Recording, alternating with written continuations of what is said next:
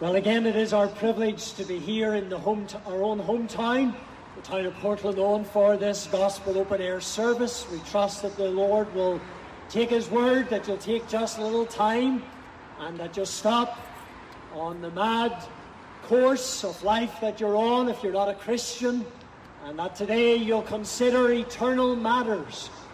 So often in these days, in the run-up to Christmas, we find ourselves consumed with the things of time, with regard to the things of life, and really those things that will not matter 100 years from this moment of time. And so I trust that you'll think about those things that are eternal this afternoon, and that you'll spend a little time as the Word of God is preached even in this town.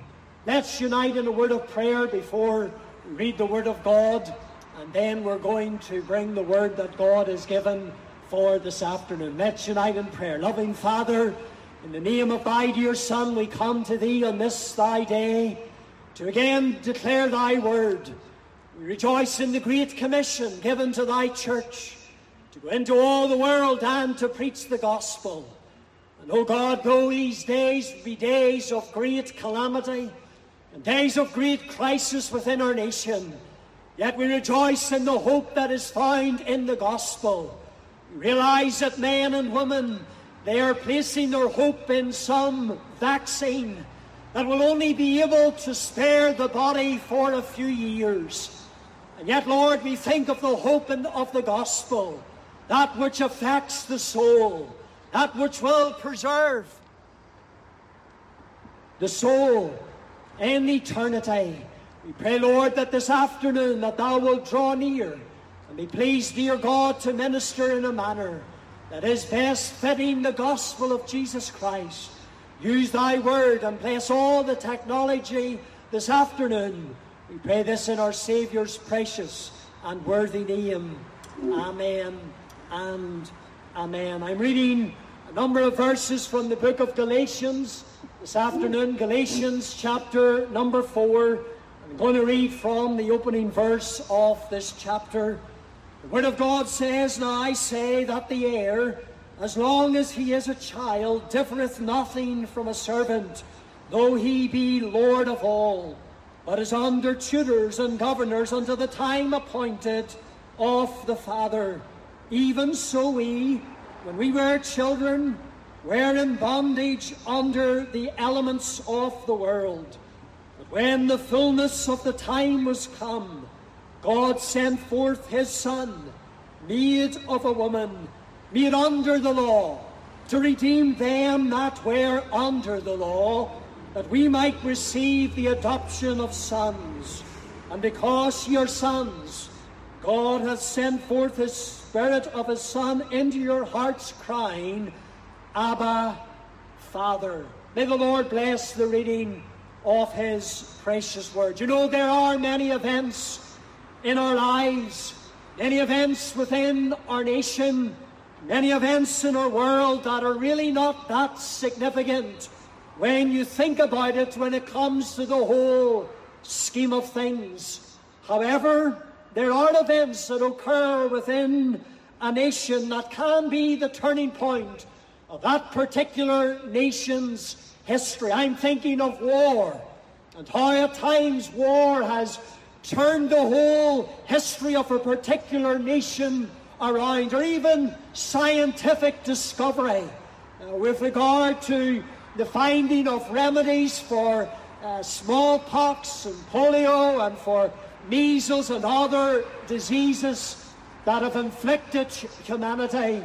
I think of those events with regard to the overthrow of one royal household by another royal household. That has been at times a great turning point in the history of a particular nation, or even with regard to the falling of communism or some other dictator or tyrant, and how that has changed the whole course of a particular nation's history. However, as important as all of these events are, yet there is one event in human history that far surpasses them in their importance.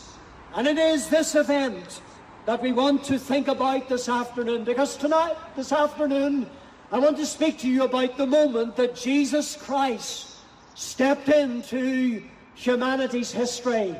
It is this that Paul is writing about when he pens this pastoral letter to the saints in Galatia.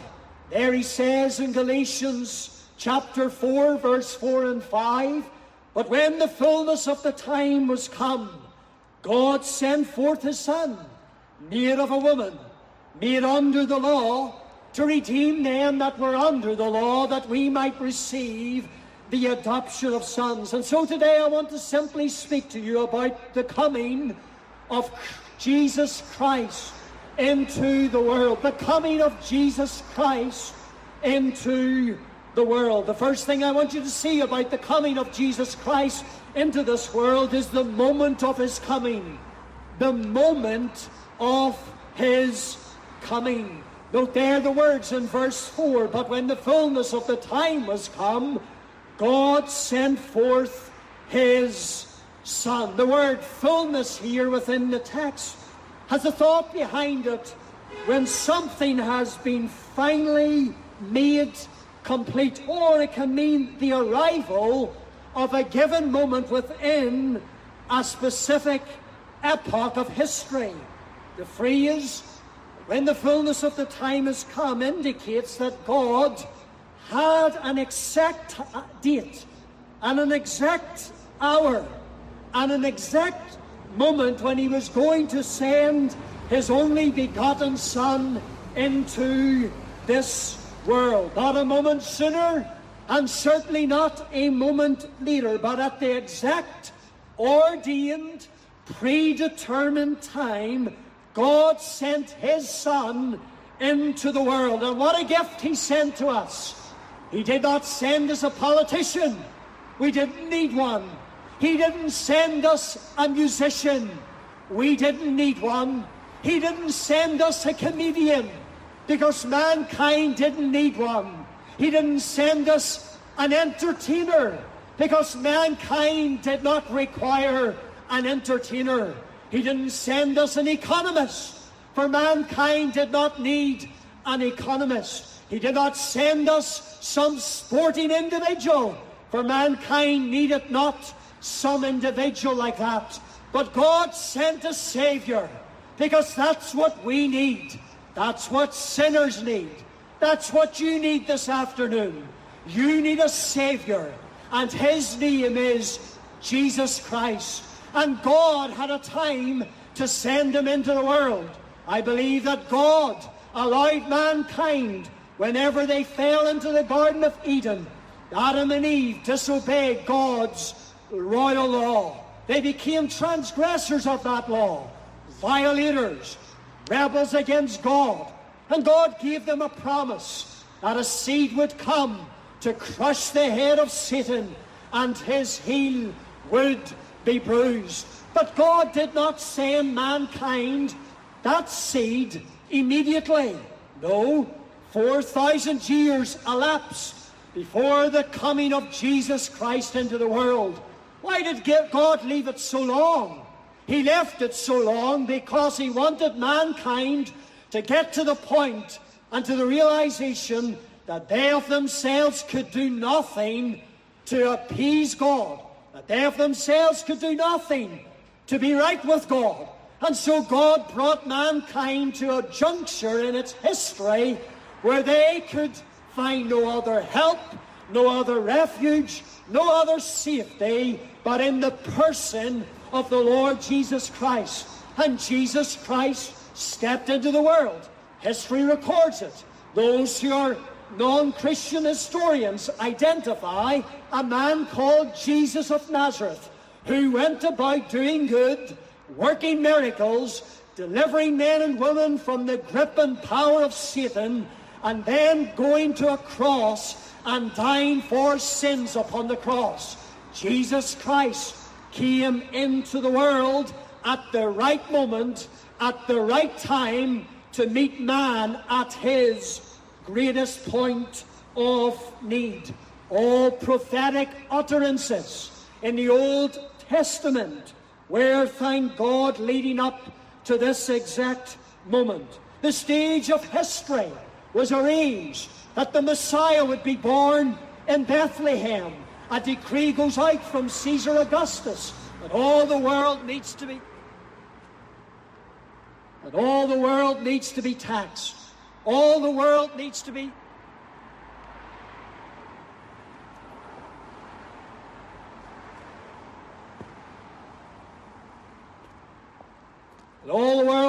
be registered. And Joseph and Mary, they found their way to Bethlehem. And the Christ was born, the Lord Jesus Christ. All prophetic utterances were pointing to this moment of history. Christ stepped into our history. What a wonder! What a miracle! God becomes flesh, yet never ceases to be God. There he is, the infant. The infinite becomes an infant, lying in a manger, and there, cradled in his mother's arms. There was a time that Christ came in to the world. The birth of Christ was no accident. It was part of and fitted in, thank God, into the fully articulated and engineered plan of Almighty God. I trust this afternoon that you realize that Christ came into this world, that he was born of a virgin, born of a woman. He came to seek and to save that which was lost. Christ came into the world. The moment of the Saviour's coming into the world. Let me ask you this afternoon, what do you think about Christ? What think you of Christ? Don't care what you think about me, really. I'm not important. What do you think of Christ, the Son of God, the one who left heaven's glory, who took flesh and dwelt among men, who lived for man, and then died for men, and then rose again for sinful mankind? What think you of Christ? Is he your Savior? Have you received him? Have you been redeemed by his blood? Have you been rescued from a life of sin? Have you been delivered from hell and eternal damnation? Does it fill your soul with wonder that God would stoop down and clad himself with the garments of our flesh in order that he might rescue you from sin and hell? Does it fill your soul with deep appreciation and amazing wonder that God in eternity past purposed that there would come a time in the calendar of human history that Christ would be born and settle the sin question once and for all? Oh, see it this afternoon. See it, sinner, the moment of Christ coming. In the fullness of the time, God sent forth his Son. God stepped in. God intervened into human history. After mankind searching for centuries on how to be at peace with God, how to be reconciled to God, how to be right with God, God sent the answer in the person of his only begotten Son. I wonder, do you know him? Have you been redeemed by him? Are you a Christian? Have you come to a moment on life's journey that you've confessed that you're a sinner and you need a Redeemer, a Savior? Have you come and placed your trust exclusively in the Christ of God? I ask you this afternoon, what think ye of Jesus Christ? There is the moment of his coming. Think secondly of the manner of his coming. God sent forth his Son, Paul said, made of a woman, made under the law. I want you to notice that Christ coming into the world was initiated by God. God sent forth his Son. We don't read that mankind, after centuries of searching, we don't see there that God was sought after by sinful humanity. We don't see there that mankind sought after God We don't read that the world in repentance sought for a Savior, but rather we read that God in love and God in grace, yea, and God in mercy, sent His Son. God initiated the plan of salvation. It did not originate in man, but rather it originated in the Godhead. God would send His Son, the second person of the Blessed Trinity. There He would become a man and live as a man. He would live for men. He would die for men, and then go to the cross of Calvary in order that He might redeem, rescue, save men and women from their sin. God took the initial step. You need to see that, sinner. God took the initial step. God sent forth His Son. God the Father commissioned the Son to come into the world. How this reminds us that the sinner in their sin will never seek after God. Never will a man or woman seek after God. In actual fact, men and women run from God. That's why whenever a Christian speaks to you about salvation, you change the subject very quickly. That's why whenever the gospel open air is happening on a bi-weekly basis in Portland, you decide to blare your horn or turn up your car window or rush into the shop quickly unless you hear something about sin and about your need of a Savior and about your need of trusting in Christ alone for salvation. That your religion will not save you, your good works will not save you, your righteousness will not save you, but only Christ and Christ alone. You're the individual who avoids listening to the gospel, going to the house of God where the Word of God is faithfully preached. How it reminds us of the truth that we have there in Romans 3 verse 11, that there is none that seeketh after God. I trust today finds you seeking the Savior. You know, in the Christmas story, we find wise men sought the Savior, and wise men and women still seek the Savior. I wonder, are you wise this afternoon? Would you be wise enough to turn from your sin, repent of it, and believe the gospel? Would you be wise enough to leave your religion and your self-righteousness behind? And would you come and trust your soul and the keeping of that soul to the Christ of God? The manner of His coming. I see here that He was made of a woman. This points to the miracle of the virgin birth. Such needed to take place. He had to be both God and man. And by the miracle of the virgin birth, He was sinless man. And He was holy God in the one person, in two distinct natures, fully God, fully man, truly God, truly man, made of a woman. He came into this world as a sinless man, and He lived a sinless life, and that was what was required. Sinners need a sinless Savior, and Christ is the only Savior. He's the only sinless man. He is the God-man, the impeccable, sinless, pure, unblemished, unspotted Lamb of God. That's who He is. He was made of a woman. He died as a man. He suffered as a man. He was nailed to the tree. Hands and feet were affixed to the Roman gibbet. His head was crowned with thorns. His side was riven. He was beaten. He was spat upon. He was buffeted. And then He endured the bruising of the Father. Yet it pleased the Lord to bruise Him.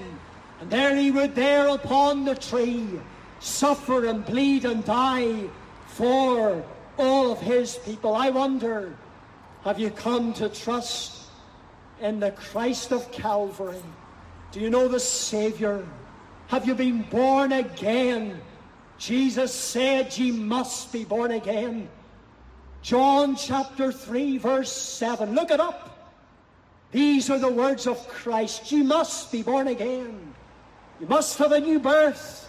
You must be changed by the Holy Ghost. Oh, that this afternoon you had come to faith in Jesus Christ. He was made under the law. Christ came to fulfill the law in every part, every commandment, every statute, every precept. He fully obeyed. The perfect man, the perfect child, the perfect teenager, the perfect man he was. He fulfilled the law on our behalf. And thereby what he did on the cross was found to be acceptable to the Father. Oh, come to Christ today. Come to the Savior. I wonder, are you trusting in the one who has kept the law of God perfectly on your behalf, the Savior? Having failed to keep the law yourself, though hard you've tried, sinner, you need another to keep the law on your behalf if you're ever to be saved from the penalty of the broken law. And Jesus Christ is the fulfiller of the law. He has fulfilled all righteousness for us. And therefore cast away your own righteousness and trust in the righteousness of Jesus Christ. The moment of his coming, the manner of his coming. Think thirdly and finally about the mission of his coming. Note the mission. Note his mission there in the words of verse 5. To redeem them that were under the law, that we might receive the adoption of sons. Previous within the chapter, he speaks here about those who were in bondage under the elements of the world. That's what we are as sinners. We're bound, we're fettered, we're in bondage, we're under the principles of this world. And Christ came to redeem. What does that word mean? It simply means to deliver, to rescue. Jesus Christ came on a rescue mission from heaven. He came to redeem, rescue, free, deliver sinners from under the law. We're born under the law. We're born under the law's precept. We're born under the law's demands. We're born under the law's power. We're born under the law's sentence. We're born under the law's condemnation. But thanks be to God, Christ came to free us from the law, to deliver us from its penalty, to deliver us from its curse, to deliver us from its power. Christ came to deliver sinners. I ask you this afternoon, have you been delivered? This was his great mission. The Son of Man is come to seek and to save that which was lost. For God sent not his Son into the world to condemn the world, but the world through him might be saved. Are you saved, dear? Are you saved, sir? Saved from your sin, saved from hell. Thou shalt call his name Jesus, for he shall save his people from their sin. Oh, that today you would be saved, redeemed. The hymn writer said, redeemed. How I love to proclaim it. Redeemed by the blood of the Lamb. Redeemed through his infinite mercy, his child, and forever I am. That's what I am. I am redeemed. Paul goes on to speak about the adoption of sons. What a privilege that is. To have been born a child of the devil and a child of wrath, now a child of God, and all the privileges that belong to the sons and daughters of God. This can be yours this afternoon if you would only but take the Bible road. God's road, the road of repentance toward God and faith toward our Lord Jesus Christ. Christ came into the world to save sinners. Oh, that he would save you this afternoon. May this day mark the day of your salvation. May this moment see you turning from sin and trusting in the Christ of God. May today you know Christ savingly, and may you be redeemed, and may you be delivered. Come to Christ. Acknowledge your sin. Confess that he alone is able to save you from your sin. Confess your sin to him and trust in him alone. Cry to God, Lord, I am a sinner, and I believe that you died for sinners, and therefore I believe you died for me. Come into my life. I turn from my sin. I trust thee now. Save me and make me a Christian. And if you pray a prayer like that, from the heart and from the depths of sin, God will save you and rescue you, even this afternoon. May the Lord be pleased to bless his word to your heart this afternoon. As I close, just let me again say that I'm here for a few moments taking equipment down. If you want to approach us and speak to us about spiritual things, you can. If you want to hear the gospel preached again tonight, you can do so by going to a church car park just up the road here, Portland Owen Free Presbyterian Church. You can tune into your car radio, 87.5 FM. Sit in the car park, you'll be able to listen to it in the comfort of your car. You can also watch on Facebook Live. Go to Portland Owen Free Presbyterian Church's Facebook page, and we'll be there 6 o'clock tonight to preach the gospel. I want to thank you for listening to the word. Those who have come to stand with us, we appreciate the brethren here behind us this afternoon. May the Lord be pleased to bless his word. Let's unite just now in prayer. Loving Father, we come before thee in the Saviour's name. We rejoice in the Saviour's coming to the world, and how he came in the fullness of the time, and how he came to redeem, to rescue, to deliver men and women from sin. Lord, do that even this afternoon, and work in the hearts and souls of men and women. For we pray these are prayers in Jesus' precious and worthy name.